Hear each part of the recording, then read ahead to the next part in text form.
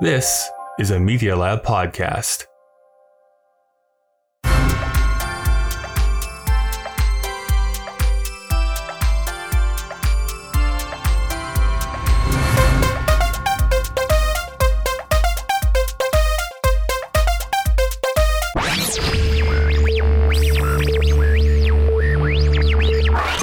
Welcome to Kyle and Dave versus the Machine. My name is Kyle. And I'm upset still. I'm still upset, Kyle. You missed the opportunity to say GARP, and that's all you say. No, I don't want to acknowledge it at all. And I'm the Machine. This is a podcast where a sentient machine is forcing us each season to watch movies from a specific year in order to prevent it from starting the apocalypse. The machine still threatens our lives if we don't review the films it asks us to, although we do tend to talk about the ideas of the movie rather than the movie itself. And today, we're going to be watching the film The World According to Garp.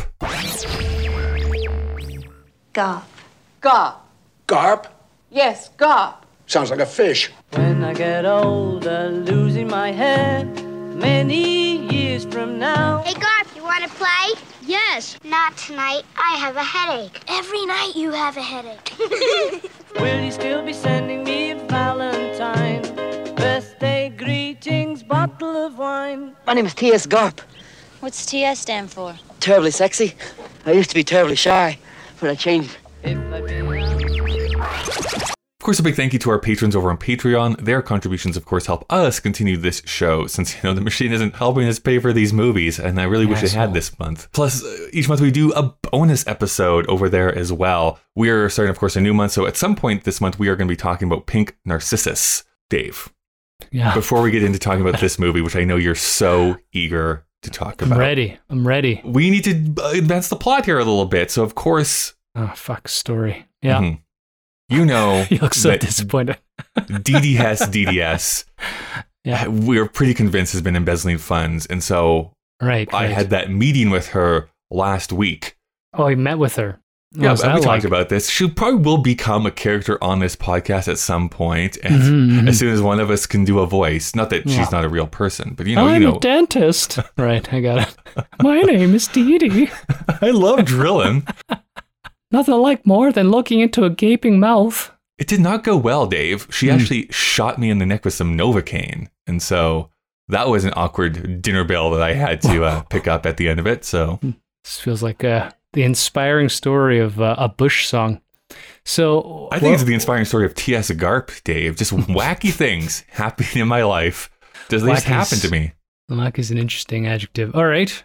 So she gave you a shot. Yeah, she gave me a shot, and I haven't seen her around here for like the last week. So the story is unfolding slowly. If you get Novocaine in the throat, what does that mean? Okay, yeah, it's unfolding. Oh, it just means like all your limbs go blah, and then you fall into your soup and have to blow bubbles. Soup. Right. That's what we were having in 1982. Going out for that dinner was the included gag. Soup. Yeah. Soup. All right. Well, we'll get back to that. We had a letter, an email. It wasn't a letter. Right. We had an email sent into us from Jeff here this week, Dave. Yikes. Talking about our night shift episode from last week. Probably not positive. No, brought up two things. Okay. One that I'm like really confident we actually did talk about, but I don't want to throw Jeff underneath the bus that he didn't listen properly. I'm just saying, he mentioned, he said like, you guys mentioned how Night Shift was rated R and that seemed weird, but it's because PG-13 didn't exist yet, exclamation point. He left two exclamation points. PG-13 is kind of a weird thing though, in principle, right? But what does that actually mean? Well, it's in between, right? And it is true. I know, but like in 1984, Temple of Doom comes out and they realize, well, this isn't PG. Like kids should not be coming to this movie. But rated R also can watch a man get his heart ripped out of his chest. It's fine. But R seems also weird because it's like, well, it's not like aggressively, overtly sexual or anything like that. So there needs to be an in between, and that's how the PG-13. Well, here it evolved. Was AA for a while, but yeah, okay. Anyways, yes, correct. It was rated R, and we were questioning why it was rated R. It was because there was no such thing as PG-13. In Night Shift, of course, a couple swears, a few naked breasts cannot be rated PG at that point. A prostitution ring. Okay, yeah. Yeah. So, I mean, that's not family view. Nowadays would probably be a PG-13. I think we can agree. Probably an animated feature from DreamWorks. Yeah, I cannot wait until the first Pixar movie shows Peen. It's going to be great. I mean, it'll be flaccid to start, but fidelity. Yeah. The second thing he brings up is like, I also can't believe that with Kyle being such a Broadway fan, he never mentioned Burt Bacharach's Broadway show, which is a little bit weird. Can I just admit to something though? Okay, it's a good point. Yeah, Dave, you consistently throw me off my game because I will mention something and then you like look at me confused, like, but this is. Everyone knows this. What are you talking about? I'm pretty sure I probably mentioned something about Burt Bacharach. And like, I've never heard about this song in my entire life. I'm like, what do you mean you haven't heard about this song in your entire life? And it just throws me off. And then I forget to mention the thing I wanted to mention. Why are you pretending in your preamble that you were going to mention this? And just why don't you just accept the fact that you got called out bring for up fucking it up? Promises, Dave. No, Jeff caught you, and you're wrong. I mean, simple facts. If Jeff's listening to this right now, thank you. Is anybody listening right now? Have you heard of the musical Promises? Of course not. Of course you haven't. Book by Neil Simon. We've talked about Neil Simon here before. Based on The Apartment. I pulled up the Wikipedia. I do not know this information specifically off the top of my head. Premieres on Broadway in 1968, the West End in 1969, and then there's revivals in 70, 93, 97, 2008, 2010, 2014. Like, this is a show that gets put on all the time. Music by Burt Bacharach. The three numbers, maybe, like the A House Is Not a Home. I don't know if people like super know that one, but it's become kind of famous. The two that for sure you should is I Say a Little Prayer. That's pretty. And then I'll Never Fall in Love Again are the two songs that were written for that show and became pop standards. Burt Bacharach. Still alive at like 94, 95, something like that. If somebody should wear a cravat, it's Burt Bacharach.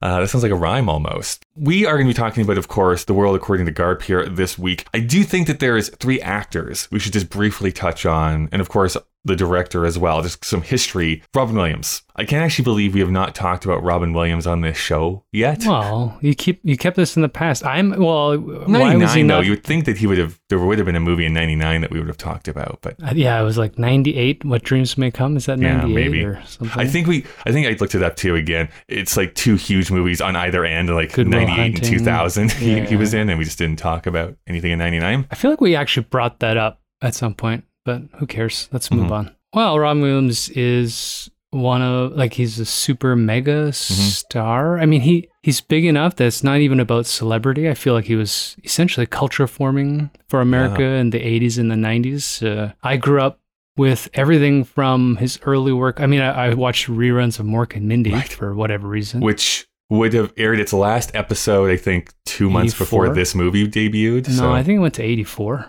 No, that was the Happy Days. Happy Days went to 84. Mork and Mindy went to 82. Because I did look that up. Good Morning Vietnam. What was the one after that? Dead Poet Society. Captain My Cat. Jesus Christ. I think it was the first film I cried in, other than Transformers. This is like really right before Robin Williams like really hits big. Of course, he had his like stand-up specials that was being popular. He was popular as Mork, of course. But like, yeah, in 2 years, it's Good Morning Vietnam. And then Dead Poet Society, I think, in 1990. And then you have Mrs. Doubtfire, Aladdin. And then you go with that huge run of stuff that's just like, yeah, culture forming for impressionable use like we were at the time and becomes the biggest thing. Yeah, started fading. Probably actually like early 2000s started disappearing. I think the fact that he pops up in the Night at the Museum movies as not a cameo, but sort of like a character actor just tells you he kind of lost a little bit of that popular footing. He was getting a little older. And I think the last... It's Insomnia's Al Pacino. 1 Hour Photo. Remember that? I do. I went to the theater and saw 1 Hour Photo. What a weird movie, right? I love that movie. From what I remember, it's been like 20 years since I've seen it, probably. I was going to say. And then he tragically has the death, and I think that shocked the world. I mean, it's pretty gruesome. He hung himself, which sucks. But it turns out he was literally losing his mind. And the other thing about him, I think, with that stereotype of stand-up comedians and sort of a troubled emotional state, he was, a drug addict, alcoholic. I mean, if you watch his energy, the dude's a maniac, right? He's got a mania to him. Well, as far as his performance. He is the epitome of that description that we keep coming back to, like, there's a certain, I guess, personality to comedians, which is like anyone who knew him. And I've actually even listened to long form interviews with him, which is he was actually very quiet. Like outside of cameras or going up on stage, he was just very quiet, reserved, respectful, would listen a lot and ask like really insightful questions. If he's on Letterman or Leno or something like that, it's like, blah, like going at like 120%. Is like, I'm going to do 75 different voices and like word association and like just go all out and like sweating in like 5 minutes and stuff like that. And that's just, he was putting on a show because he understood that that's what the people wanted, I guess. Or it was the way he expressed how he wanted to perform. Either way, that's Robin Williams for me. And then he was the correct genie in Aladdin. Right? The good one. Yeah, don't read up on how Disney screwed him. He got really mad at them, actually. But that whole story. But yes, he was the genie. Right. Most of that dialogue is ad-libbed by him, which you can kind of tell, I think. So, I love him. I think some of his films do hold up. Of course, things like Miss Doubtfire, like as we saw with Night Shift, comedy from a bygone era doesn't age well often. But yeah, I agree. You can watch Good Will Hunting right now, still have a good craze. Fucking amazing, that movie. He's great in that movie, yeah. And I've had Dead Poet Society bookmark. I don't know if it's on Netflix anymore, but I really need to rewatch that. I should see that. That's the funny story. Have you ever watched the Graham Norton show? Like the clips still sometimes get posted, the British talk show guy. Yeah. There's one that for some reason every few months seems to make a rotation around. And it's Robin Williams talking about his Oscar win for Good Will Hunting. And he's asked by Graham Norton's like, so did that really change your life? He's like, I mean, for like a day, maybe a week, it did. Like, it's such an emotional high. It was such a cool time, a great night, got to spend it with friends. And for a week after that, it's like, hey, congratulations on your Oscar. Congratulations on your Oscar. And then by the end of the month, it's like, hey, Mark, like as he was walking down the street again, it's like everyone forgot about it. So it's like, it doesn't really change like how people perceive you in their minds, which is pretty funny. Maybe he's just hanging around with a lot of old people. Yeah, because that's not my association. There's a lot of ifs and stuff like to this, but like if he was not dealing with like you said, losing his mind, was it dementia? I forget what the actual thing is going on. They said dementia originally, but it turned out to be something called Lewy body disease, which has a symptomatic thing of dementia, but there's like hallucinations and short memory loss and all kinds of weird shit. If that was not happening, I really do think that he is one of those actors that was probably primed to have another resurgence type of thing. I think he was a good actor, right? Like regardless of a comedian or dramatic roles, not every movie is great. I'm not trying to say that. We'll talk about one that maybe isn't later today. But his performance is usually good. He's like usually keyed into like the performance side of things. But another person whose first film this is, she had been in one TV movie and a couple of filmed plays, but her first film is Glenn Close. So what do we want to say about Glenn Close? Well, I don't know. She's also pretty famous. A little bit. The thing about Glenn Close is that, I mean, people our generation all know her name. We've seen many of her films, but for whatever reason, it's a little bit, actually, I'm trying to think, was it Kevin Bacon? There's something about how she's present in the industry. She's part of so many powerful films and like important things. She's sold out, but I don't know if I think of her as sort of like top echelon celebrity star. It's weird. Again, I know you don't care about Oscars, but she is the one person that people are like, how has she not won an Academy Award yet? Yeah. Like she's been nominated so many times, and every time she's, according to Wikipedia, every time she's nominated, it's like, oh well, this is the year. This is the year they're going to give it to her, and then she never gets it. She continually does not win. I'm going to make a really weird comparison, and I don't even know if you're going to agree with me. Probably not. Which is like 1982 to me seems like she wasn't around before then. Like it seems like she's been around for longer than 1982 for some reason. To me, it feels like, oh yeah, she probably started in like the early 70s or something like that. And she probably did on stage. I feel like she's the same age or around the same age as Meryl Streep, and Meryl Streep has been around since like the mid 70s, and she wasn't. So it's just this weird thing in my head. Similar to Cate Blanchett, that's the comparison I want to make. Who similarly like. Cate Blanchett does not start making movies, doesn't make her first film appearance until like the late 90s. It's like, really? Like, it feels like she's been around so much longer than the late 90s. And then was like does a few movies and then is basically like, well, shoot, that's Cate Blanchett. Oh my gosh, of course she's going to bring gravitas to this movie, even though she's only been in the film industry for 5 years. And I think the same thing is with Glenn Close. It's like by the late 80s, like, oh, it's Glenn Close. Of course. It's like, that's Glenn Close. And she's going to add some respectability to this film, even if it's like a sex thriller with Michael Douglas. Well, you know why? I actually think I have a reason. Starting from this film, I think she gets nominated for an Oscar for the next 5 years. Okay. And Cate Blanchett's very similar. It's like as soon as she gets in, she's getting nominated almost every project that she does. And so in terms of sort of wins for like the weirdest role, but that's another story. The popular psyche, it feels like, oh well, every year I hear this woman, and there's some men that are like this, consistently being named as one of the greatest actors of their generation, when in fact it's like this 5-year run. Oh, which is not to diminish the fact that they're actually great actors, because there's some people, I mean, I like Marissa Tomei, but Marissa Tomei or Hilary Swank, or whatever, that kind of blow up at the beginning and then have this long lull, whether they get typecast, who knows? Smarter people maybe can analyze that. So Glenn Close and Cate Blanchett and some of these people do have the chops, as they say. But I think that's why when I also looked at the filmography, I was like, how's this her first movie? And then you look at all the ones that follow, and you're like, well, this is why it seems like it, because every single one is like a famous film, right? Yeah, so weird. I mean, the other theory I have, and this goes against a little bit of the Cate Blanchett, because Cate Blanchett is quite haughty and beautiful, like haughty, but she has like quite a beautiful face. Not that Glenn Close is ugly, but yeah. Well, that's the thing. She does have a little bit of a masculine features, right? Yeah. Androgynous a little bit, kind of like a Tilda Swinton. Yeah, exactly. And so there's a big movie she did where the producer tried to get her fired, Jagged Edge, because she was too ugly. And she'd already been cast. So she and the director barred the producer from being on set. So the producer tried to destroy the film. And it was actually successful. But I think that's the other problem from the industry, is that who directed Jagged Edge? I didn't write that part. One second. But Meryl Streep had that problem. I was going to say, Meryl Streep had the same thing. Yeah, where it's like, oh, well, you're not traditional beauty. It's like, well, you don't need to be if you can actually fucking act. Whereas, you put Amber Heard in an Aquaman movie. Like, it's a fucking joke, right? But anyways, I think that's part of it too. I'll keep bagging on the Oscars. It's not necessarily a beauty contest, right? But I think that plays a little bit as well. Jagged Edge was directed by Richard Marquand. Do you remember that name? Does that name sound familiar? No. Well, it should, because he directed Episode 6, Return of the Jedi. Nah. John Lithgow.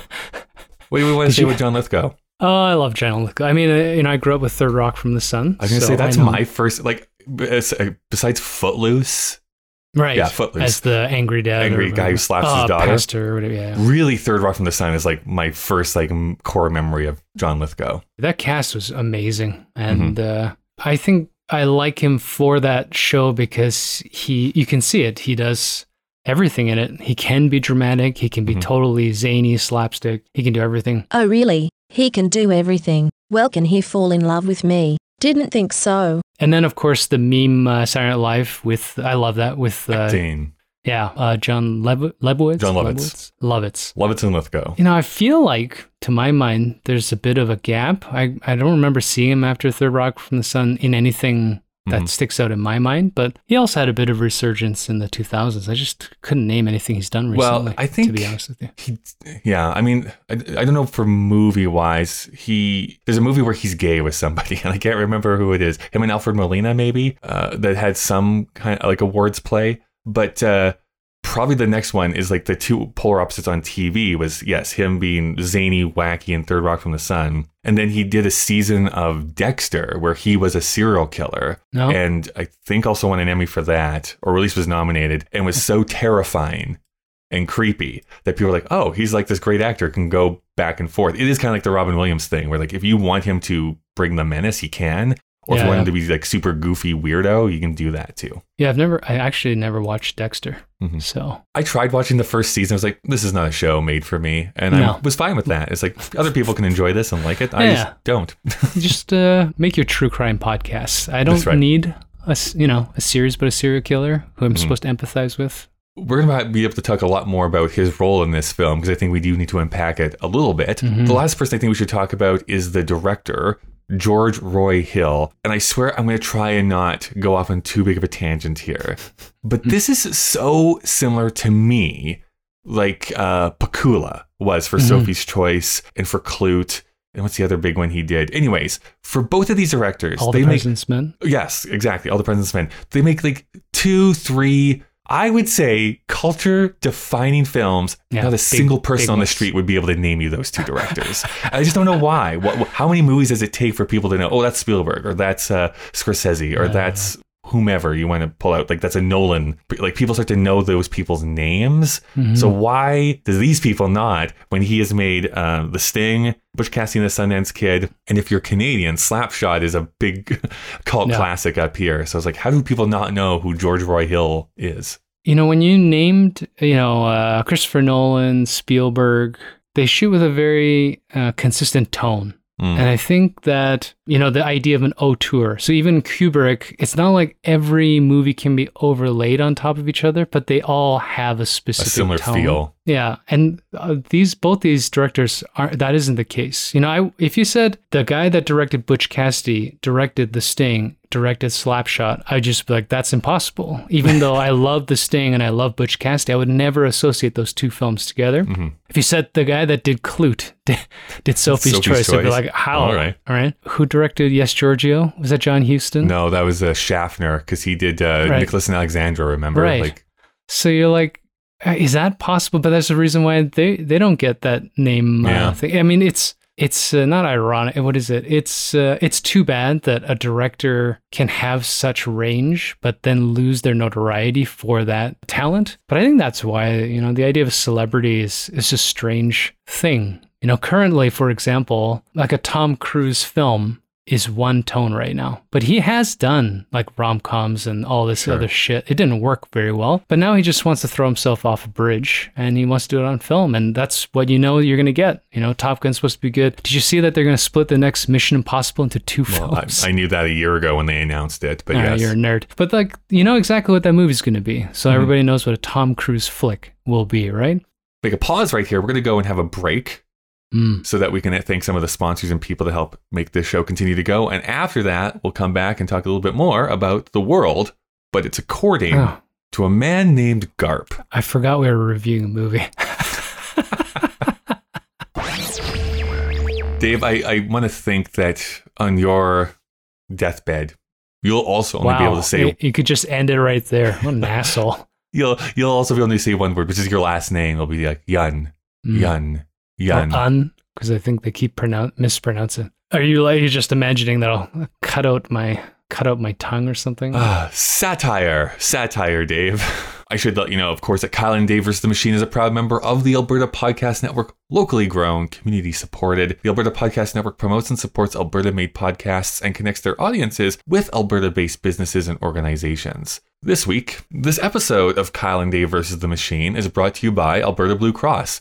Even if you are a business owner, a busy business owner with more meetings than hours in a day, you are calm and collected with your group benefit plan because it's taken care of by Alberta Blue Cross.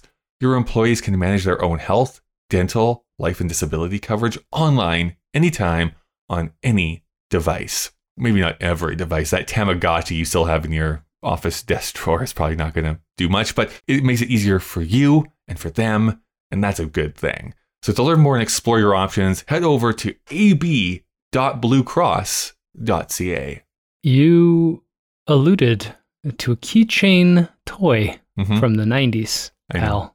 Yeah. It's a way to age yourself. Although it was in Turning Red. So your Rubik's Cube will not help you out with. I just saw a YouTube video with Speed Rubik's Cube, but the one kid was like 9. Yeah. Yeah, if you study it enough, you can do those in like 3 seconds. You can just no, I've studied it and I can't solve it even with a tutorial. So not me. You dumb, though. You dumb. So let's talk about Pod Power. With Pod Power, our sponsors are making it possible for us to amplify the voices of Albertans and Alberta podcasters, Kyle, mostly in Edmonton. And this episode is brought to you by the Edmonton Community Foundation. And let's talk about, I feel naturey. Let's talk about Your Forest. Your Forest is a podcast about the natural world. Hear stories about the environment, renewable resources, conservation, forestry, hunting, fishing, and more. This is a podcast for those who cannot live without the joys and wonders of all wild things. How's that? Was that emphatic? Yeah, you're doing a me. We can take your forest and make it our forest. Ooh, you know what? See, I should write copy. They should pay me to write copy. I was going to say, well, we've been talking about that for a while. Also, they should just change their website to Our Forest. But you know what? Their website actually is yourforestpodcast.com. Mr. Bean's back with a movie about a bee. But it's not Mr. Bean. It's Roald Atkinson. Rowan. Whatever his name is. Okay, Dave.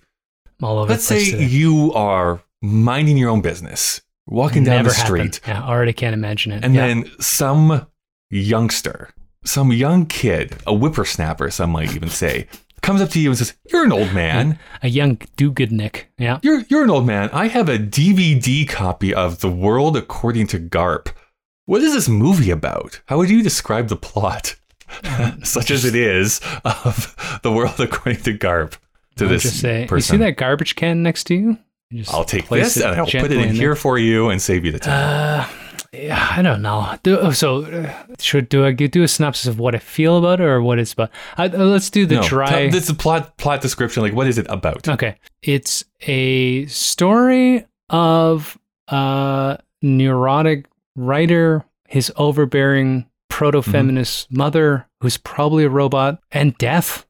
You know? Yeah, I guess. I would say so. Honestly, I don't know. Okay, we are going to get into what our feelings are on the movie. It's probably sounding here right now that I am more negative on this movie than what I really am, because I don't outright hate this movie. I don't like this movie, but I'm not like seething with hatred. Dave, I tried because you gave me so much shit in our Sophie's Choice episode that I didn't read the book before we started that episode. What do you mean? I'm going to go to my local library and get out John Irving's The World According to Garp. I have it right here on my desk. Is a hardcover? Huge book. Fucking huge. Yeah. And I put in my order and it didn't come before I went on a quick little vacation to BC, which I was like, I'm going to have all this free time to read it. It came after. So I've only been able to read the first 100 pages. So I'm sorry, I still have not read the entire book. But it gave me a good sense of the structure. The tone. This is the 40th anniversary edition that came out in 2018. Nice. Unabridged, great. With a foreword from the author, with an apology. Yeah, so there's a foreword by John Irving in this book. Yeah. Just to kind of leak out some of my points of view on this movie. Different phrasing, yeah. I think most of the failures of this movie, in my opinion, come from the tone not matching up. Like the tone of the book does not get translated into the film, again, in my opinion. I do want to read you, just briefly here. So now we're on Audible. We're an Audible exclusive here right now. That might be quite lucrative. I get paid to narrate every TikTok video. So he does this introduction to the book, and this is in John Irving's own words. So there's one paragraph here in the first bit. He says, in 1978, when Garp was published, I thought I'd written a period piece. Garp is an angry and a comedic novel, a feminist novel, and an ode to the women's movement, which is at once exalted and satirized. But above all, I thought Garp is a period piece. I was wrong. The World According to Garp isn't prescient, but sexual hatred hasn't gone away. It's not good news that Garp is still relevant. We should be ashamed that sexual intolerance is still tolerated, but it is. Then he goes on this screed at the very, very end that I do want to get into. He says, in the early and mid-1970s, when I was writing Garp, I thought my country would never be as divided again as it was then. I was wrong. In 1968, Nixon had been elected on the promise that he would end the war in Vietnam. He didn't get around to it right away. When Saigon I'm falling asleep. Yeah. When Saigon fell in 1975, President Nixon, facing impeachment, had already resigned from office. Nixon, of course, should never have been elected in the first place. Sound familiar? Now, as of this writing, we have President Trump, a narcissistic vulgarian, a xenophobic blowhard, and a fascist bully. Vulgarian. Okay. I was like, wow, racist. In October 2017, Trump's Attorney General Jeff Sessions ruled that transgender citizens were not protected from workplace discrimination. Sessions argued that Title VII's prohibition on sex discrimination does not encompass discriminations based on gender identity per se, including transgender status. Yes, several federal appeals courts have ruled against the Attorney General's war on the LGBTQ community, but President Trump and the Department of Justice are clearly hostile to LGBTQ rights. We live in sexually intolerant times, and that's why this 40-year-old novel isn't out of date, but it should be. The World According to Garp was written in what I believed was a sad time. Isn't this a sad time too? Isn't my country more divided today than when Garp was a work in progress? It's true that The World According to Garp is a protest novel, yet when I was writing it, I never imagined I'd still be protesting 40 years later. So that is his interpretation of what he was trying to communicate with the book. I know that's going to be different than how the movie interprets the source material. Not really. But I wanted to get that out of the way a little bit to set this conversation up. In your opinion, Dave, what were your thoughts on this movie? No, it made me very angry. But I mean, just to address the forward, I think it's very relevant because it just shows how arrogant John Irving is. How the fuck do you have a man mansplaining what feminism and LGBTQ rights ought to be? That's one of the biggest problems with this film. And he is not LGBTQ himself. We should also put that out. Obviously. You know, when you watch the writing, at least from a screenplay perspective, and how this thing's shot, there isn't a single redeemable theme that actually supports what he pretends this novel is supposed to be about. You know, like, for example, Glenn Close has to play this woman who eventually becomes this figurehead of of a very hard-edged feminism movement, but she's a robot. There's nothing empathetic about the way she appears on screen. She says the most strange scripting words like, oh, that's lust. Like, I don't know. Well, where does that come from? That is not how human beings speak. No, but okay. So it's hard to watch. I didn't enjoy my time with this. The biggest thing for me, though, is you cannot kill a kid and not address it in a film. Sure. That's the part where I just got really angry because... Luckily, that comes near the end, but sure, yes. Well, that's supposed to be the climax of all of this impropriety, if that's what the moralizing lens is supposed to show. There's all of this sex that all of a sudden becomes central to their relationship. There's an affair. Mm-hmm. And as his wife is sucking some guy's dick, they fucking get into a car accident. And instead of addressing that the youngest boy dies, they make a joke about her biting off the dick of the guy. That's bullshit. That's why I'm fucking angry. Mm-hmm. That is not something people should have to sit through. It's a fucking joke. And it doesn't matter to anything at all. The movie should be stricken, not on moral grounds, but it's just a dumb narrative flaw. This is the part where I wish I had finished the books. I would love to know how that is handled in the book itself. Apparently the book is better. I've read some things on the internet too, but ugh. My biggest thing, because I don't really have a great rebuttal to that, because I also did not enjoy watching this movie for the most part. I do think that both Robin Williams and Glenn Close are doing some great work in this. In fact, I kind of wish in a way that we just focused on, I know that's not what the book is, but their journey as becoming writers, because that was the part that I was actually kind of enjoying the movie. The tone is all wrong. The book is meant to be this satirical, whimsical tale about a guy kind of traveling through life and these things are kind of happening around him. I was trying to think of like a good comparison to this. Underneath a YouTube video of the Siskel and Ebert review, there were some people who made comparisons to some other filmmakers, but I think they hit this tone better, which was the two Andersons, Paul Thomas Anderson and Wes Anderson. In both of their movies, I more like Wes Anderson, those people also do not feel real. Like you enter into a Wes Anderson movie and like, oh, these are not like real people, but they're being moved around and they're there for maybe a satirical point or like a thematic point. You kind of understand that from the hop. Same thing with Paul Thomas Anderson. You can have all these intersecting things and things can just kind of happen. We had a bit of a disagreement in our Magnolia episode, I remember. With the frogs. For me, I think that is set up early in the film so that I can accept it. For you, you didn't agree. But for me, at least, there can still have these random things, quote unquote, happen. And I still am bought into this. This movie, unfortunately, tries to play everything straight. Like this is actually happening. These are real characters who are like really going out in the world. But then what happens is that it feels so disjointed to me because nothing seems to lead into the next scene.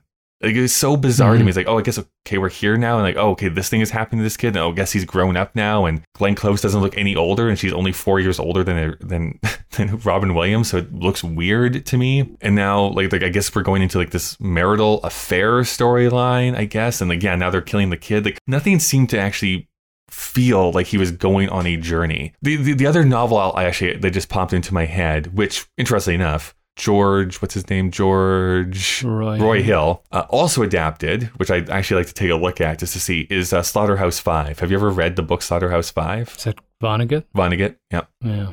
I'm going to say yes. One of my favorite books, personally. But similarly, a guy who things are kind of just happening to, who's unstuck in time. So he's now bouncing around the different points of his life, but is equally as like satirical and has a point of view and that sort of thing. I never felt that in this movie adaptation of this book. And I started getting so frustrated by it because like I don't care about anything that is happening in this movie. And I know I should be. Like I should probably feel something that the mother gets shot, that he gets shot, that this kid dies, that anything is happening in this movie. And all I kept doing is like, there's another 40 minutes left in this movie. Like I can't get over this.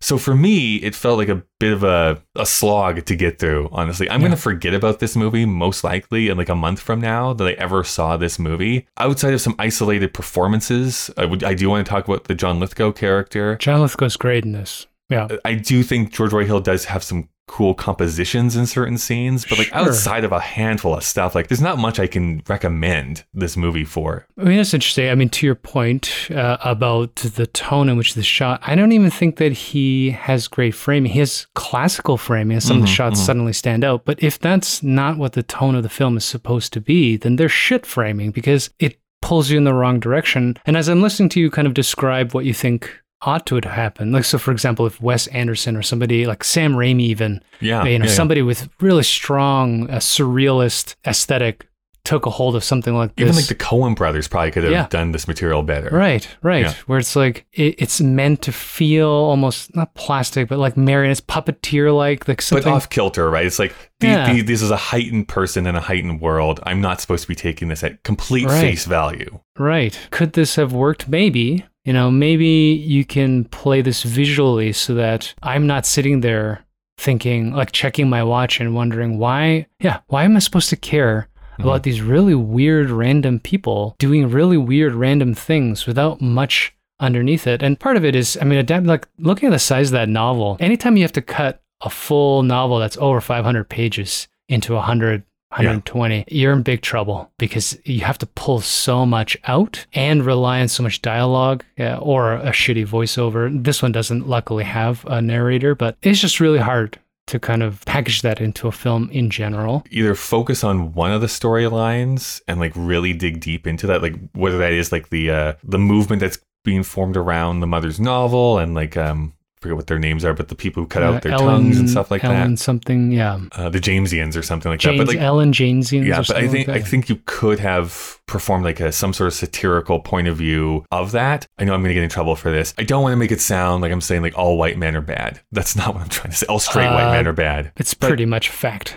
Yeah. But like something that kind of undercuts that forward from John Irving in chapter 1, which is like a very long like background of the mother character. So you get a lot more filled in about her motivations and her family life and all that kind of stuff. That's not in the movie at all. I'm not joking when I say that there is 2 full paragraphs talking about like her breasts and her backside and her like sexuality. Like this has nothing to do with anything. What are you doing? You cannot tell me that this is a feminist novel when you are objectifying this woman from page 1. Like, and so there's a little bit of, I think, a disconnect in like his intentions and the reality of how it was written. And one of the catchy ideas now is the idea of a male or female gaze, sexualization, etc. One of the basic sort of core events that drive the birth of Garp is the quote unquote rape of a incapacitated airman for her to impregnate herself without being attached to a man. That is a weird thing to start off with. I mean, right? Yes. Yes. I'm actually, again, have not read the whole novel, so maybe they do address this eventually. They never actually call it rape in the book. So I'm actually Where did pretty that come impressed a from? little bit that in the movie they actually call that out. I'm like, because this is rape, that what she's doing. Like, this is not cool. But they never kind of address that, at least in the first 100 pages that I've maybe read. because maybe it they comes from do, the but dean or whatever. Yeah.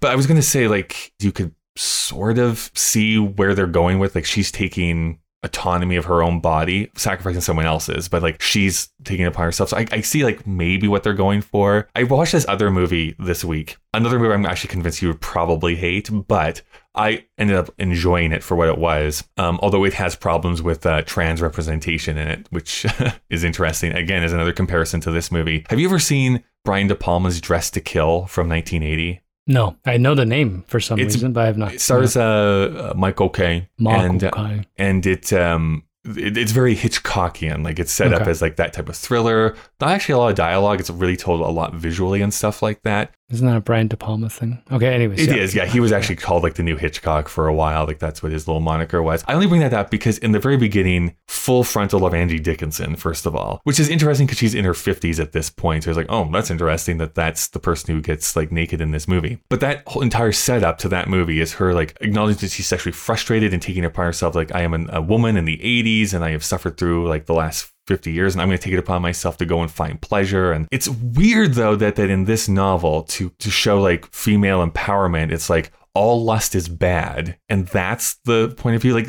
for me, it feels like such a conservative point of view. I know I keep bringing this up, but it's like sex is bad, lust is bad, and you should feel bad for being attracted to people. And that's the feminist movement. I'm like, but that's not really what the feminist movement was about. Even at this time, it wasn't about that. Yeah, I mean, we're not women. And so I can't speak to a woman's experience. Yeah. I mean, and it's so muddled now. You know, when you read some of the op-ed pieces about the anti-abortion movement in the United States, obviously it's a convoluted problem. Not only are there sexual politics, there are genetic problems with this conversation too. You know, the idea of a female body and menstruation and pregnancy and having these things where they have no choice but to inhibit some of these roles. Yeah, it's exceptionally strange. And no man could ever understand that. And this is why you can't put a strong bar and say men should never write about it, but they need to be more careful about what the tone they take, right? Maybe pass it in front of a single woman and be like, does this make sense? Although, you know, who knows? Maybe he passed it on to somebody who was exceptionally puritanical. Glenn Close, apparently, her parents were super rich, but they left to be in some weird puritanical convent or something for her youth. It was just a Columbia House membership they couldn't cancel. You know, maybe he knew some super right-wing woman who was like, oh, this is great because sex is bad and we need to figure out how to live a totally rational and detached life. I don't know. Well, I guess I will say too, just I'm listening to You Must Remember This, which is talking about the erotic thrillers of the 80s, which is why I was watching these movies to keep up with what they're talking about. And there was this interesting point, this inflection point where there was the hard right trying to take essentially any type of sex out of movies at the time. And the really far left-leaning feminists of the day, I'm very much like glossing over a lot of intricacies here, but we're essentially like any type of heterosexual sex in movies is basically rape, and so we shouldn't have this in movies. And so it's weirdly how like the two totally opposed ones were aligned on this one thing of trying to change what movies were about and how they were portrayed. So I could see perhaps that it was kind of this perfect storm. When I was young, I would say there's no political spectrum as a straight line, it's a circle. Sure. Right. And so we talked about, we got into argument what fascism is. Like, how can you have a socialist and a communist become a fascist? Well, when you do the extreme thing, they just become the same. Become the same. We see that right now in the US politics.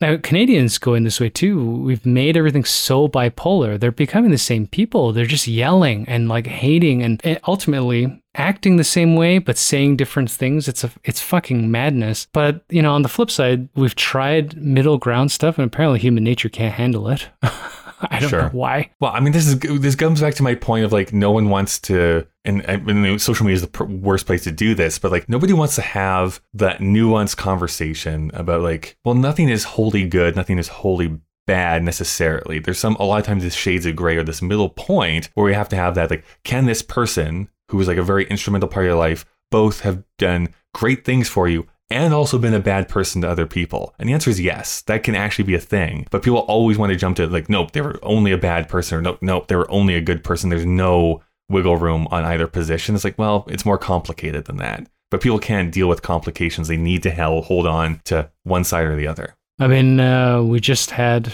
at least at this time of recording, yet another fucking disgusting school shooting. Mm-hmm. But I saw a quick interview with the shooter's mom, and it's infuriating emotionally, especially as a parent. You know, you don't want to humanize some kid who can buy a fucking machine gun, trap a bunch of kids in a room and start shooting them. That's like, it's supposed to be so reprehensible that we aren't even supposed to acknowledge it. But that person was a human being.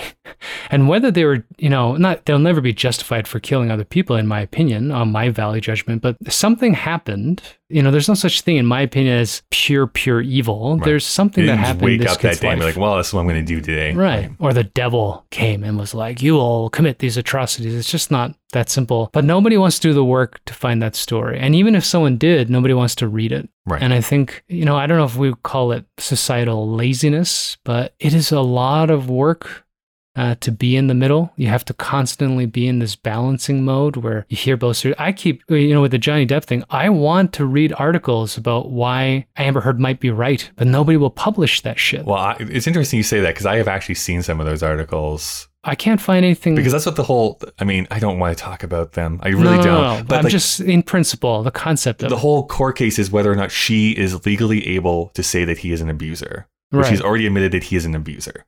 Right. Like that's what this whole trial is about. I don't know. I mean, that's the whole other thing. So yeah, not to get into the nitty gritty, but I will say from my experience of finding op-ed pieces, none of them talk about facts of that case. If they're pro Amber Heard, they talk about being a woman in principle, and they don't talk about what's going on in the case, which is, I think, part of the problem. Nobody wants to look at the complexities using facts. We want to use emotions, and I think we need both. This is actually part of the, I've recognized, especially in the younger generations than me, and I understand the impulse. It's like, just because somebody is like LGBTQ does not make them a good person. Right. And it's like, and that's again, it doesn't make them a bad person either. Yeah. No, they're all individuals. I know that's the flip side, but it's like anytime like a celebrity or an athlete or whatever comes out, it's like, oh my God, now we can like celebrate them and like promote them. They're a hero now. It's like, well, let's hold on just a second, because if they disappoint you, you have to hold them as being humans here as well. The LGBTQ community has been so prejudiced against for decades. I think that's the impulse. Like, oh my gosh, you're a part of us. Well, then you're great. It's like, well, there can be shades of gray. There can be people look at Kevin Spacey, right? Just look at Kevin Spacey as the example of that. Since we're in the hot water, you can look at any social movement. It's the same thing. I don't know why we as individuals need to worship other human beings, but it's part of our makeup. You know, I mean, I'm not immune to that. I don't know who I worship, but I'm sure there's somebody that I irrationally think is above. Actually, that might not be true. I'm pretty cynical about everything, but because I can't name somebody that I think is pure. But, you know, like, this is why I'm against... fuck Jesus. No, this is why I come off with the anti-cancel culture sounding like such an asshole, but you can't make blanket statements like defund the police. Not every police officer is a bad person. Not every black person was arrested innocently. It's like, it is way more complex than what we want it to be, because it's impossible to have what Twitter used to be. How many characters? 120. It's impossible. Yeah. It's impossible to have a 120 character argument if we're going to be doing something complex, and nobody wants to read academic papers anymore. No. And so where do we find ourselves? It's very hard to have a nuanced conversation about anything. Some people will say, well, this is why podcasts are so popular. Podcasts are just as binary as any media form, because it is very difficult for two people on opposite sides of the spectrum to want to sit down and talk about a movie. But we are right, is really what we're trying to say here. Well, look at our haters on YouTube, man. Like, you would think that we were telling them what to think. You know, like, we're like, oh, I didn't like this movie. Aren't you telling people what to think, Dave? It was like, this movie is terrible, and people should feel terrible for liking it. I think you've said those exact words. Yeah, but who cares? I'm like random dude living in Calgary. Who gives a fuck what I think? Enough to tell me to go fuck myself or that my kids should get harmed. Remember that comment? Like, what the fuck is wrong with the world right now that people will take anything and make it so personal? That is a separate issue, because people can hide behind keyboards because they don't think of them as people. They think no one's going to read them. Man. Here's another topic that we're really not geared to have, really, or like we're gonna have it, or have a pass to talk about it. But it is John Lithgow's performance as Roberta in this movie. And I will say, similar to Tootsie, which I thought handled the idea of a woman dressing up in a dress fairly well. Yeah. There's a couple of things that don't hold up, I don't think, in Tootsie, but for the most part, I think they handled that pretty well. Reasonably empathetically, at least. There's an empathetic way. Yeah. I will say, in Dress to Kill, I do not think that is the case. I think it's like, this is not great representation about what's going on here. In this one, like, if Garp was tried to be remade today with one of those filmmakers we've talked about, and they're going to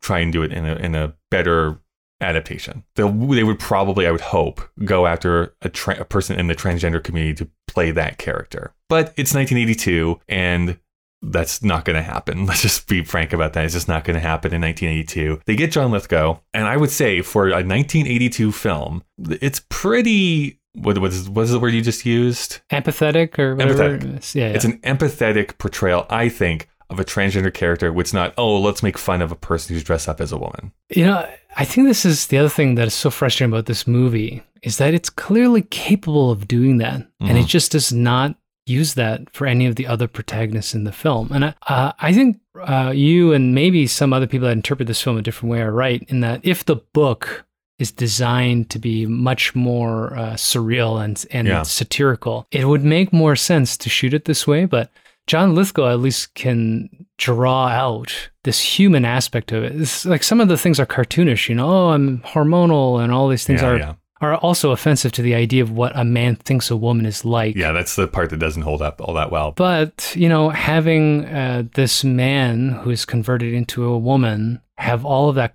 complex sort of struggle to fit into society, that's pretty advanced for 1982, that conversation, right? Yeah, I think some of the conversations they have are pretty advanced. Yeah. And I do think it's really interesting past like the first meeting, like between him and Robin Williams, like it's really never addressed ever again. It's like, they're just friends. Yeah. Past that. They just let it helps raise the kids and all that kind of stuff. Like it's not a big deal. So I don't know, maybe the book... I'm not going to read it, so I'll put that, to underline this thing. There's 3 copies in the Calgary Library System, just so you know. I will give John Irving this much blind credit. If you've got 600 and whatever pages that thing is, it's likely filled, with a lot more breasts, I'm sure, but clearly there's a lot more thinking underneath how these characters are developed, and for it to capture as wide an audience, even if it's 1978, it must be filled out better than this film. I think this is the problem with this movie for me, is that everybody comes off very plastic, with the exception of John Lithgow, in my mind, and I just can't get behind any of it, so that when the tragedies happen, they're more offensive than driving to a greater worldview, and I just couldn't. Couldn't. In a weird way, I think they do cast this really well. Robin Williams is the person you go to that wants to be, like, at least at this time, like wide-eyed, optimistic, can be funny and charming at certain points, but also really upset in other ones. Like, I think the casting is spot on, but we're already going long, so let's do some backstory here, Dave. Has that ever stopped you before? This movie opened on July 23rd, 1982. It is rated 3.4 on Letterboxd out of 5, 7.1 out of 10 on IMDb. It has a 63 on Metacritic, and on Rotten Tomatoes, from 19 critics, it has a 74%, and from 10,000 plus users, it has a 78%. Available on both DVD and Blu-ray. You can buy or rent it on iTunes or YouTube. Its budget was $17 million, so just over a Yes Giorgio budget. And its box office was $29.7 million, or 88.9. So made money. It wasn't like a staggering hit at the time, but it made money. Its plot description is: a struggling young writer finds his life and work dominated by his unfaithful wife and his radical feminist mother, whose best-selling manifesto turns her into a cultural icon. Well, Dave, it is time for us to play everyone's favorite game. Right. Guess that tag. This is when I don my favorite blazer, get the long microphone that Bob Barker used to have, and Dave has to guess from these 3 options I'm about to give. The posters that you see of films, when you go to see a movie in an actual movie house, a palace perhaps, you see a long row of posters for upcoming films. And on those movie posters, often you'll see a little tagline that makes you enticed for the movie that is about to come out in a few months' time. Fills you with a yearning. So 2 of these are completely made up by myself. One of them is real. Dave, it's Garp. His name might be nonsense, but the way he looks at the world isn't. Or, this is T.S. Garp. You won't believe the way his life plays out. Or, is it Robin Williams is Garp? He's got a funny way of looking at life. Wow. I'm going to go with 2. So this is T.S. Garp. You won't believe the way his life plays out? Yes. Incorrect. It is actually the last one. Robin Williams is Garp. He's got a funny way of looking at life. Oh, they gave him that much name. I pulled back on that one because I wasn't sure if he was famous enough yet. I don't know. Yeah. They should have said like, Mork is Garp. That's what they should have said. Well, I guess, yeah, Mork and Mindy was already famous. That makes sense. This does star Robin Williams as T.S. Garp, Glenn Close as Jenny Fields, Mary Beth Hurt as Helen Holm, and John Lithgow as Roberta Muldoon. We haven't talked about Mary Beth Hurt. Anything you want to say about her? There wasn't much. I mean, you might know her better because it looks like she is more a stage actress. So I didn't get much here. The only thing that I have a question about... I'm not necessarily to use. It looks like she took her last name from being married to William Hurt for 10 years. But oh, interesting. Okay. But then she divorced in 1981, but kept it. Because she has a different birth last name. I can't remember. I didn't write it down. Interesting. So I thought that was kind of interesting. Oh, by the way, that's the other thing we didn't talk about in Night Shift last week. My favorite fun fact. Do you know that Michael Keaton's name isn't actually Michael Keaton? Yeah. It's Michael Douglas. But he had to change his last name because Michael Douglas was already an actor. It's a weird anecdote that he just chose it by flipping open a phone book and found K or something, but whatever. I mean, Michael Douglas, that's a hard name to live up to, even in the 80s. Michael Douglas II. You just can't. No. I mean, it's not like Kirk Douglas was a nobody. That's true. It's true. Shit. Well, the cinematography was by Miroslav Ondřiček. His top 4 on IMDb, of course, are this movie. He also helped shoot Hair in 1979, A League of Their Own in 1992, I can see that. And Amadeus from 1984. Oh, one of my favorite movies. I haven't seen the movie in such a long time, and I can't find it unless I buy it. So you have to buy it, and it has to be the director's cut, which adds in 20 minutes, which frustrates me, but whatever. It's written by Steve Tessick, based on the novel by John Irving, and is directed by George Roy Hill. There's not a lot I'm going to get into here. The year is 1978. John Irving had been a novelist for the last decade, about to publish his 4th novel, which was The World According to Garp. He had a bit of small success, but it was this novel, really, that broke him out huge. He became wealthy because of this novel because it was such a huge international bestseller. It did include some autobiographical elements, the big one being that he also never met his father, and his mother didn't tell him a lot other than he was like a soldier. But it's this book that makes him huge. Because of the popularity, of course, Hollywood comes along. They hire this screenwriter, and the first person they hire tells them, no, this is unadaptable. You cannot make this into a movie. Correct.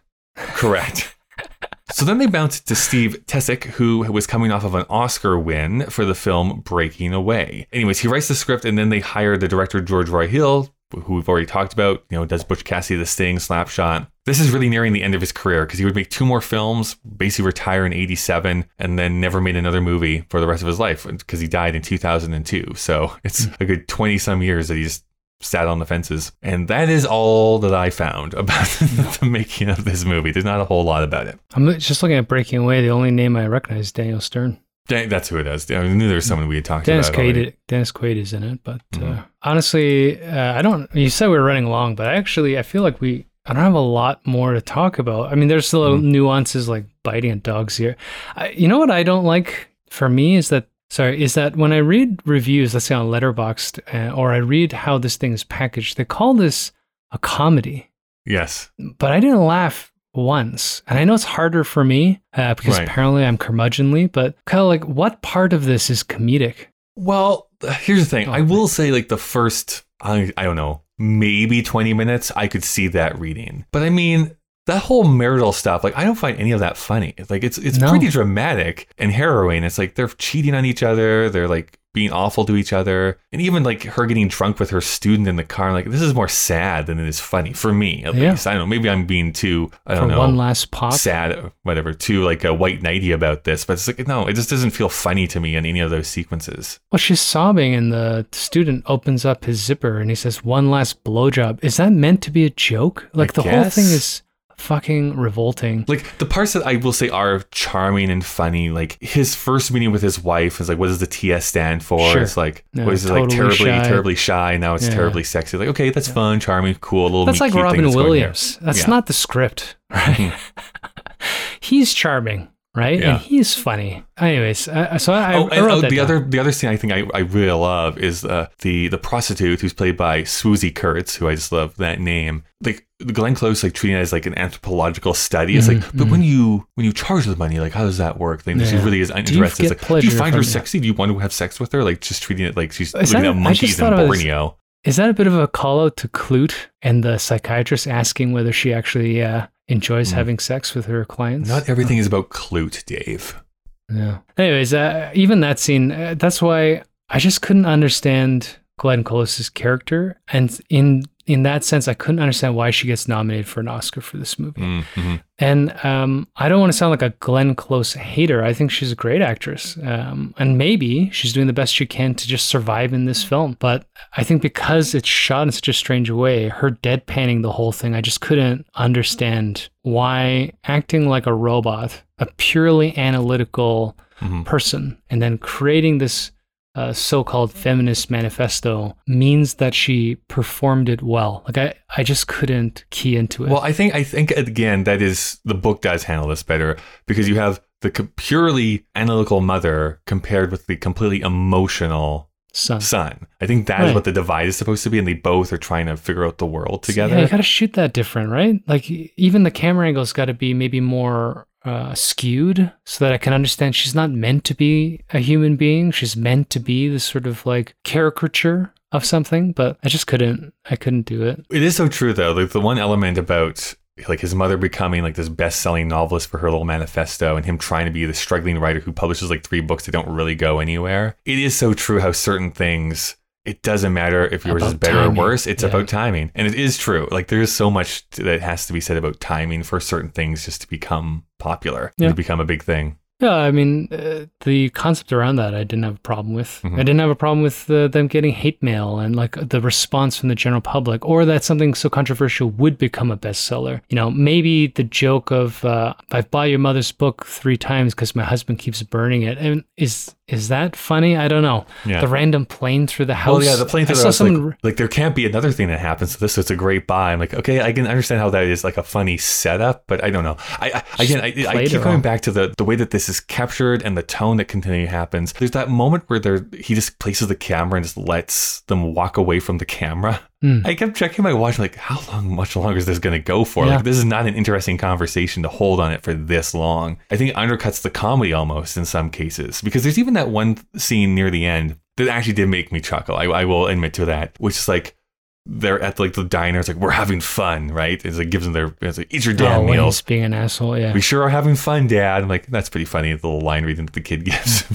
It's because you need more time being yelled at by a parent. Anyways, I think it fails pretty much at everything it tries to do, save like a couple of performances and some isolated scenes. Why do people like this movie so much, Kyle? Have you been on Letterboxd? We'll get comments on YouTube all about why people love this movie. It's not gonna go Death in Venice level, but we're gonna get some hate on this thing. Even watching the Siskel and Ebert review, we'll hear this in a moment. Like Siskel loved this movie, like he was over the moon about this movie. Ebert was more like I like some of this, but like at the end of it, I don't get it. Like, what is this movie even about? Like, he was so bewildered by this movie. Yeah, He's like, I don't understand what this is about. We're done here. Let's do Critics' Choice here then. This is, of course, the part of the show where we discover what the critics thought at the time that this film was released. Like I said, Roger Ebert was a bit bewildered by this.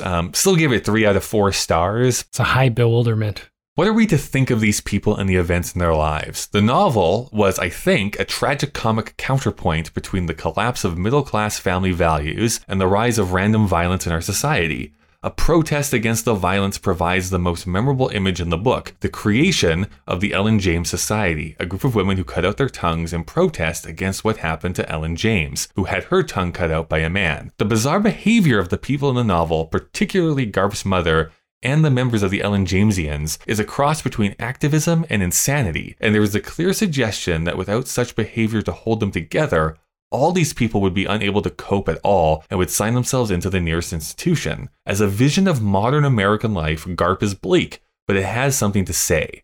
The movie, however, seems to believe that the book's characters and events are somehow real, or to put it another way, that the point of the book is to describe these colorful characters and their unlikely behavior. Although Robin Williams plays Garp as a relatively plausible, sometimes ordinary person, the movie never seems bothered by the jarring contrast between his cheerful pluckiness and the anarchy around him. I agree with that. I just rate it much lower than what he is writing this about. Exactly.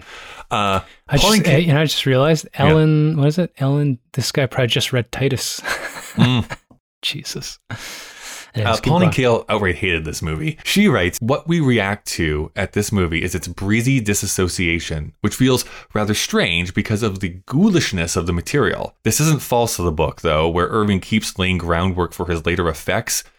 And you're so thoroughly primed for the accidents that what happens isn't catastrophe, it's farce. How could the modern feminist movement, which is rooted in the sexual liberation of women, be inspired by a lust fighter like Jenny, a woman who is grandly contemptuous of all sexual desire, except for the sly purposes of satire, or the angry purposes of a writer swaddling his rage in trumps and tricks and reversals? It's when writers create straw men to attack that they expose what's bugging them, and Irving creates straw women. Garp's drill master mother and the Ellen Jamesians, Irving's hero goes on being mutilated over and over again and coming back smiling. John Irving also doesn't smile that much. And finally, a hysterical woman polishes off what's left of the wounded, cuckolded, bereaved Garp. Her whole point was that this whole movie is about castration. That is how she starts her review off, and it's, I guess, yeah. Well, there's so much sexual frustration that underpins at least the movie. Again, I haven't read the book. One thing that I realized, when you read some of the reviews, it's kind of like how I was getting upset about Starstruck in the sense of nostalgia. I think people who read the book read the film differently, even if they're upset by it. Right? Yeah. Because they have all this context about what it's meant to do. I also think that there might be a little bit of we love Robin Williams, so we like his performance perhaps. I saw one review, it was just hilarious. Robin Williams is hilarious. I'm like, that's not what this movie was. It's not a fucking stand-up routine, right? He's getting he gets, spoiler alert, he dies. I think that whole death sequence is just a mess. Where did that come from? And this creepy woman. I know that does come out of nowhere, right? In the movie, I was like, "Whoa, what is happening?" That's what they mean. I was like, so many of these things, why is he being? Who is this person? Things just kind of randomly happen, and it's like, why are they threading that creepy, fucking psychotic little sister with the glasses throughout? Maybe the first third, she disappears for the main act, and then all of a sudden she appears in the church, and then to murder him. Stupid. It's just a stupid thing. I mean, again, this might be looking at too much in a 2022 context, but absolutely, if you want to put something in and foreshadow it and thread that through your movie, cool. But I still have to feel like it was earned, or there is some sort of thematic give us resonance. A reason. What is it about this girl that she hates him so much, right? Other than the dog, as Pauline Kael is bringing. No, because the girl with the glasses sicks the dog on them because they're making out behind the fence in the first interaction. Other than John Irving, apologist forward aside, has some deep-seated fucking male chauvinist issues. Whatever he thinks he wrote, because this thing is insulting, frankly. I think this helps answer our questions that we ask here every week. Does this hold up, and is it still culturally relevant, Dave? Well, I think no and no. I'm wrong, apparently, according to popular vote, but I think it's Well, bad. I don't think it holds up. I honestly don't think there's a question about whether this holds up or not. I really don't think this holds together as a movie. I think why it's not held up in Robin Williams' career. Yeah, nobody actually remembers that one of the great movies of the 80s. This is slowly being forgotten. You might be able to make a case for cultural relevance for some of the themes, but I mean, that's the book. I do not think the movie actually does it effectively. The movie doesn't handle it in any complexity or nuance or empathy. I don't think you can't, I think, make a case that this has anything to do with feminism, LGBTQ rights. It has nothing to do with marital anything, not about family dynamics. What is this movie about, Kyle? I don't think anybody knows. Yeah, I'm like Roger Ebert. At the end of this, I was like, what am I supposed to take away from this movie?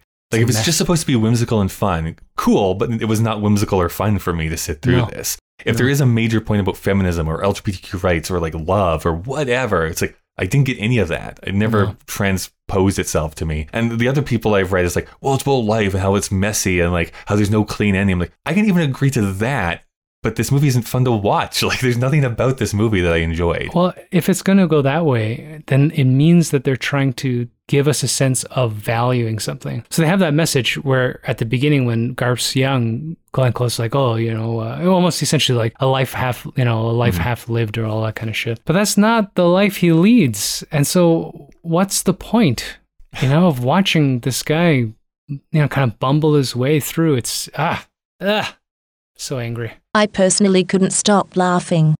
Well, that is what Dave and I thought here, of course. But what do you think about this movie? You can send any feedback to Kyle and Dave, vsthemachine@gmail.com. We're going to get shot, aren't we, Kyle? Twitter or Instagram with the handle KDVSTM. We also release videos each week on YouTube that talk about the movie we're talking about that week. If you want to see the entire list of films that we've watched and the ratings we've given here for the year 1982, you can go to our Letterboxd page, letterboxd.com/KDVSTM. And we also really love it if you could help support us monetarily so that we can continue doing this podcast, not usher in the next apocalypse. You can go over to our Patreon page. There's a link in the show notes to this episode. You can support for as low as $1 per month. Something that you can do for absolutely free as well is to leave a rating and review on whatever app you use for podcasts. Let's get to that rating. Dave, out of 5, what would you give the world according to Garp? This one's hard. Emotionally, it's a 1, right? Because I'm so angry about it. But I think that it's not the actor's fault, right? No. I don't know enough of the context of the source material. I think I'm going to go with a 2. Mostly because, like you said, there are moments in between offense where I'm like, oh, okay, I can maybe see why people like this. And then it offends me, and I'm like, I cannot understand why anybody likes this. So it's just wavering all over the place. But it's not the worst movie we've seen. We watch a lot of terrible movies, Kyle. That's what I mean. It's like, I did not enjoy my time, but I'm also probably going to forget this movie is even a thing in about a month from now. So I can't bring up the vitriol like a 1 would mean to me. Yeah, 1's pretty hateful. So I'm giving it the exact same rating, Dave. We're twins here this week. 2 and 2. Twinsies. So that's going to go pretty low on our list, but it's going to enter the list at our number 17 position, right above Grease 2 and right below Starstruck. That's where it's going to go into our list. Yeah, I think that's fair. When I was editing the video for Starstruck, it started getting a hold of me, and I was like, "Oh man, I've watched this. The rage is coming back." No, I was going the other way. I was like, "I've watched this stupid fucking dance like 17 times to edit this piece." I'm like, you know what? I can see why people think it's fun. Oh my god! See, this is being inoculated. Melting times. My brain. We should do a new podcast project. There's some of those people who watch the same movie 52 times in a year. Like every week they watch the same movie, and you start to go loopy, right? Yeah. Because it's like, I've seen this way too many times. So now I'm just focusing on the background actors. I'm just going to watch the background actors this time. Oh my god! Let's find out what we're watching next week. I'm going to push this button. There's some similarities, I guess, from this movie to next week's movie. We're going to be watching Victor Victoria next week, Dave. Have you ever watched Victor Victoria? I don't know. I know the name. Remember loving it, but it's a long time since I've seen Victor Victoria. Julie Andrews, directed by her husband Blake Edwards. No, maybe not. Who we got last on Wild Rovers. But it's a woman pretending to be a man, pretending to be a woman. Excellent. That's what that movie is about. Is it a period drama now, right? Oh, I don't know, actually. I don't remember if it's supposed to take place in 1982 or if it's supposed to take place earlier. Regardless, 19th century or something. It's a musical. We'll find out. Sort of. Okay.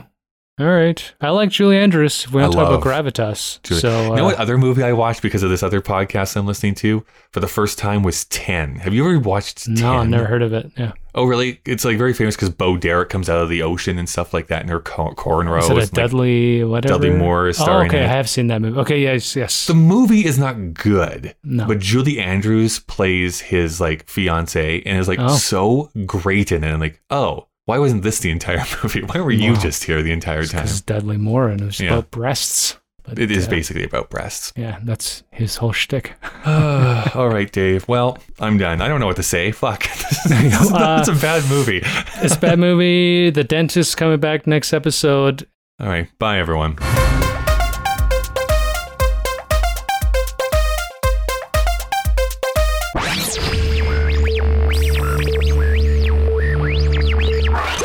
Oh really? He can do everything. Well, can he fall in love with me? Didn't think so.